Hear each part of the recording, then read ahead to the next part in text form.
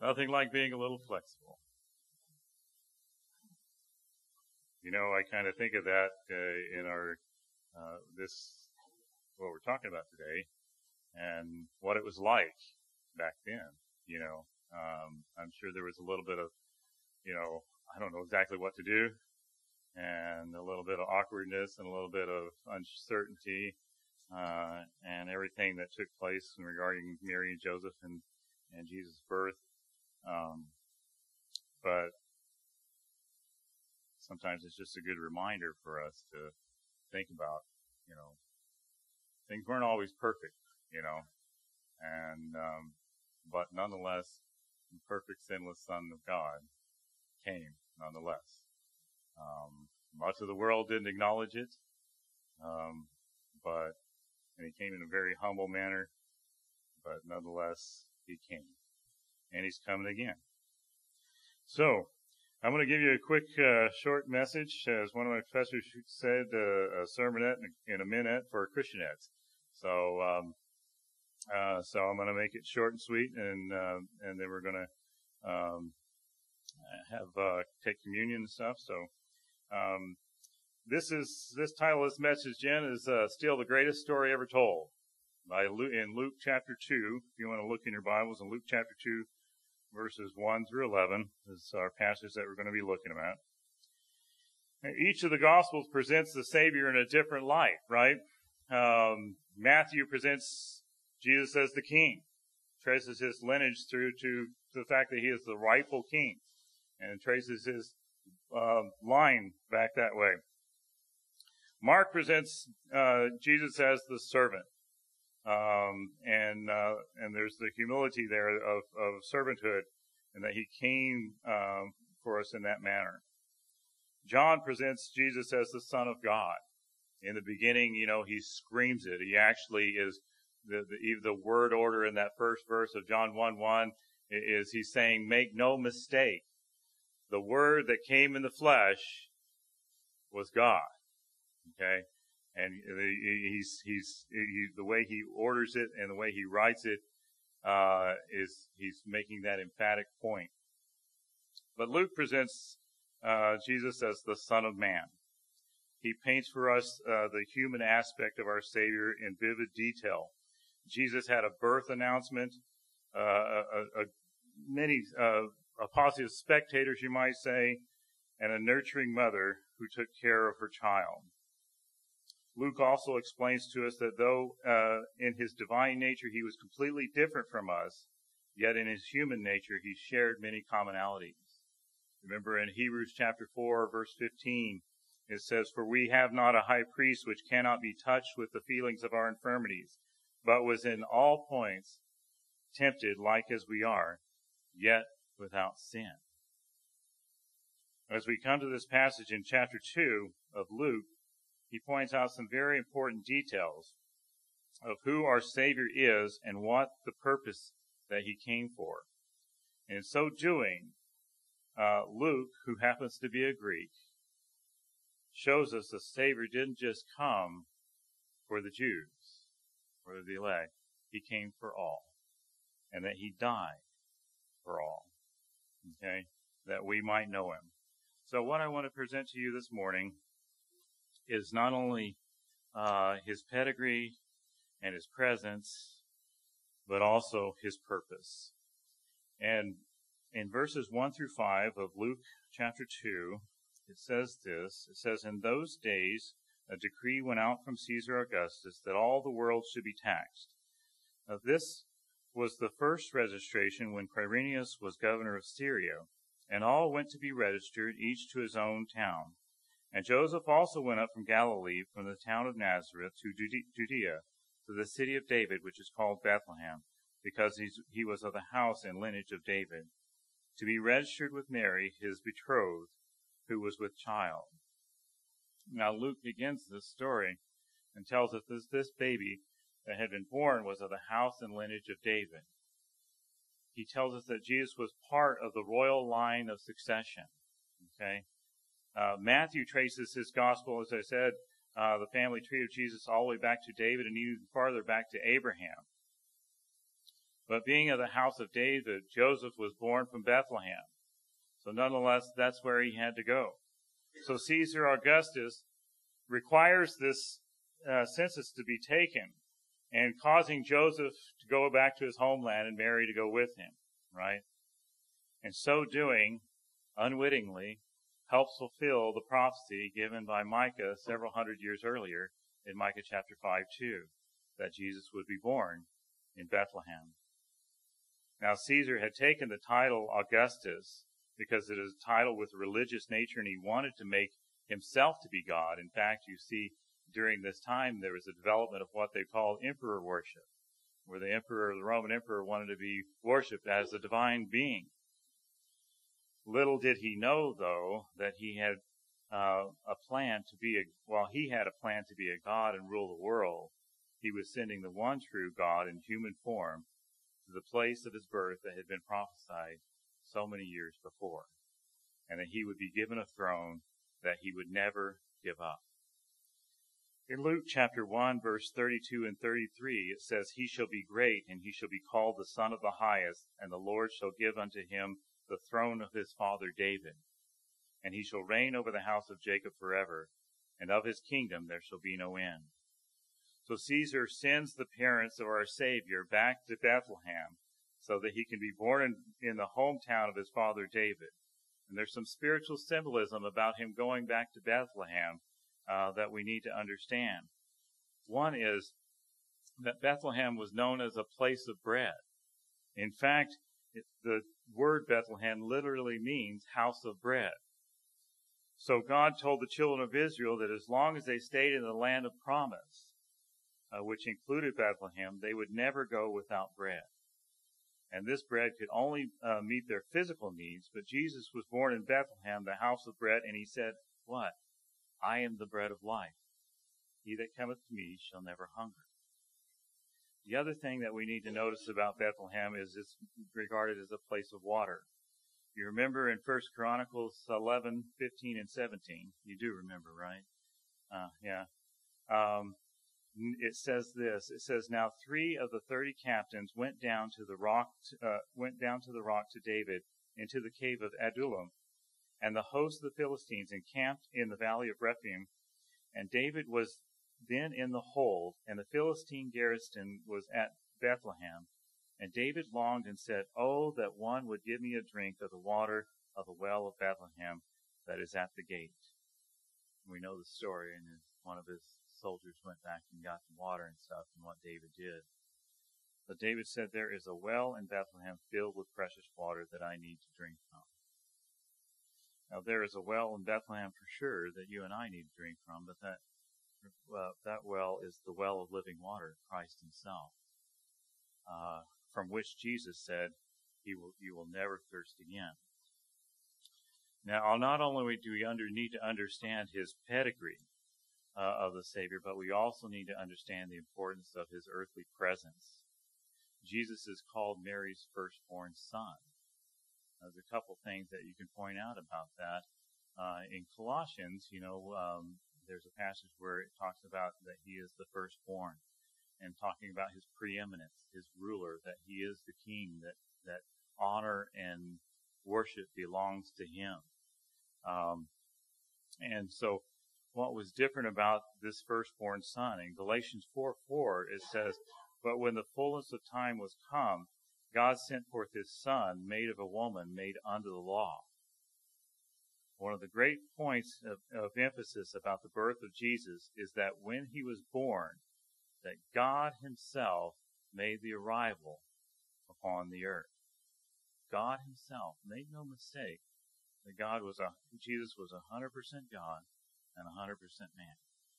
Now, you and I may have a little hard time wrapping our finite minds around that, but nonetheless, that is the truth, the reality of who Christ is, and that God himself, when he came in the form of a baby, came to earth himself in that little form. John 1:14 says it this way. It says, "And the Word was made flesh and dwelt among us, and we beheld his glory, the glory as of the only begotten of the Father, full of grace and truth." Now, I don't think in the manger that I was just thinking about that theme when Jesus was born, and that Mary wrapped him in swaddling clothes and stuff. I don't believe that there was an halo that was glowing above his head. But nonetheless, he was the sinless, perfect Lamb of God. Born to what? Die. For you and I. The word that John uses in John 1:14 about, it says, and the word was made flesh and dwelt among us, is the Greek word skenu, which is translated to mean that Jesus pitched his tent among men. There is a passage in the book of Ephesians, I believe chapter 1 or 2, I have to look at it exactly, but it talks about Christ coming and dwelling in our hearts. And it uses the idea of tabernacle, that God comes and wants to live within you. Okay? And I would ask you to ask yourself, is that true in your life? Because if it's not, there's no better time than right now to make that right. Because Jesus came, because without him, we have no hope. Right? He is the reason. We talked about, we used the themes. I used the themes of Advent this month, with hope and peace and joy and love. But all those things come from God. And what he did, coming in the form of that little baby, living that sinless life. We know the scene, we talked about the scene of what happened when he was 12 years old and going to the temple. And then later on in his ministry that he ultimately came and died. And he dies that sacrificial lamb. At the time when Passover had happened, and you remember when he was 12 that he would have seen that scene and think about himself one day being in that position. But the word John uses for dwelt, I said here, is that he pitched his tent among men, and the word is an allusion back to the Old Testament when God would come down among the children of Israel for a limited period of time and dwell with them. There is only one other place where that noun is used in the New Testament, and that is in Revelation chapter 21, verse 3. And here in Revelation 21, verse 3, John says, "And I heard a great voice out of heaven saying, Behold, the tabernacle of God is with men, and he will dwell with them, and they shall be his people, and God himself shall be with them and be their God." See, Christ came to provide redemption, but that wasn't the end. It was to be continued, you might say, because there's a promise that he would come again. And when he comes again, his promise is that he will dwell with us for all eternity. And he goes on and he says things like, "I'll never leave you nor forsake you." You think about that for a second. What is most important to you in your life, and what stands out in your life as far as what you're holding near and dear?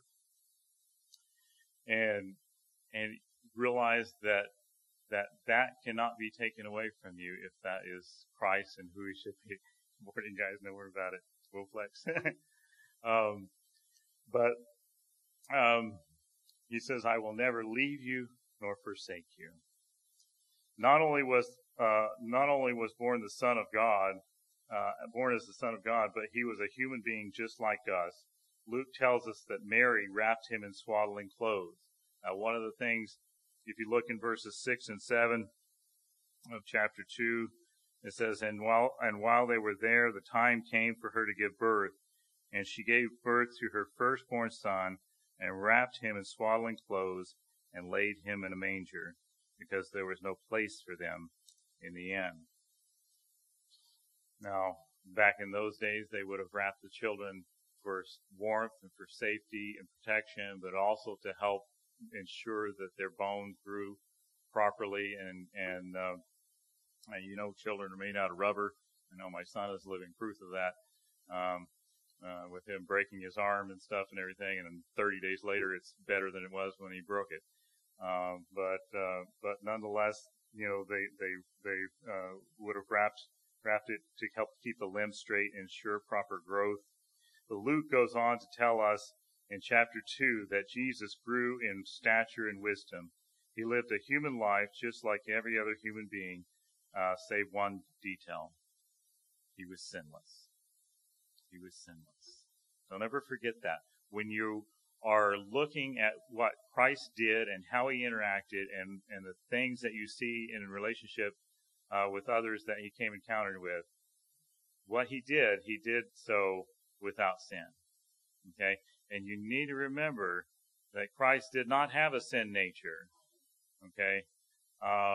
Because while he was tempted in all ways like we are and like us in so many respects, humanly speaking, but yet that one key quality that he was sinless and perfect.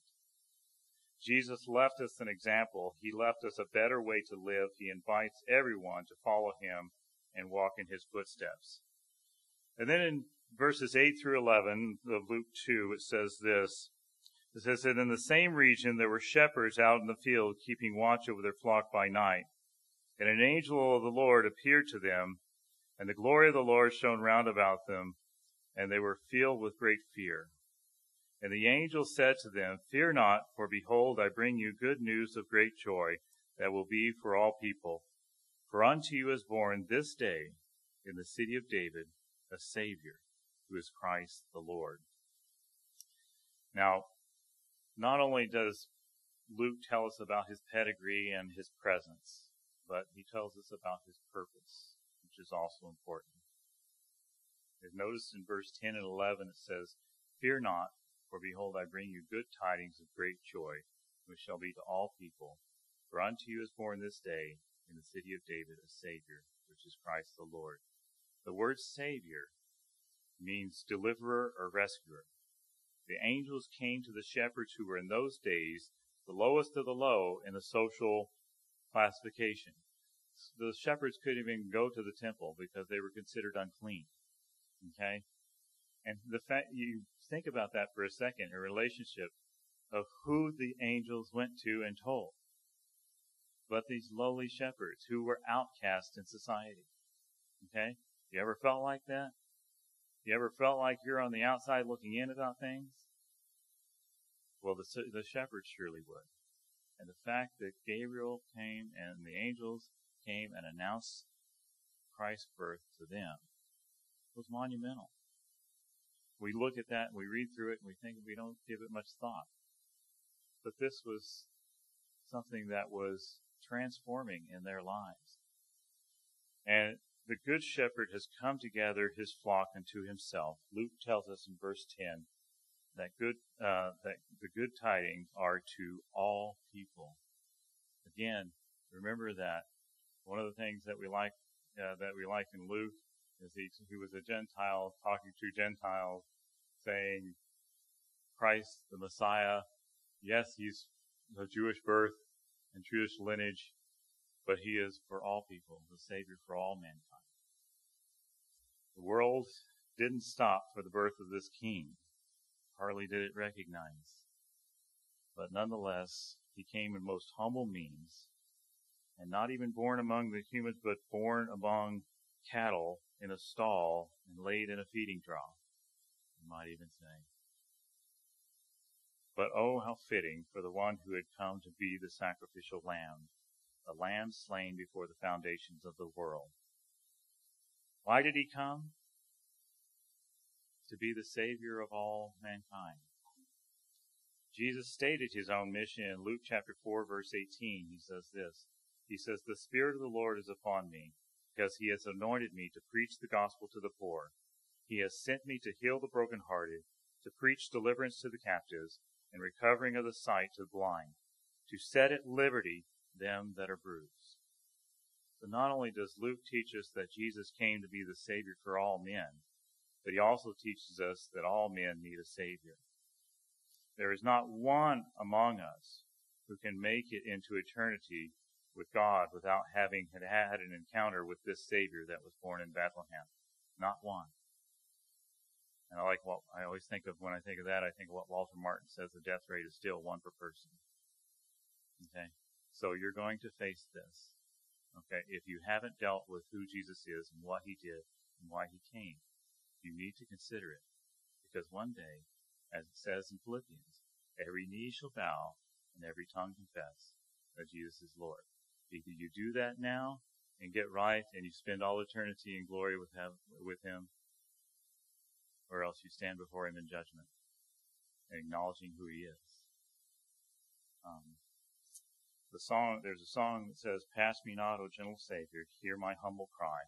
While on others thou art calling, do not pass me by." And the last thing I want to say in regards to this message here is the heart of Christmas. The Bible tells us that the real reason to celebrate is the saving grace offered to us through the birth, life, and death of Christ himself. Okay?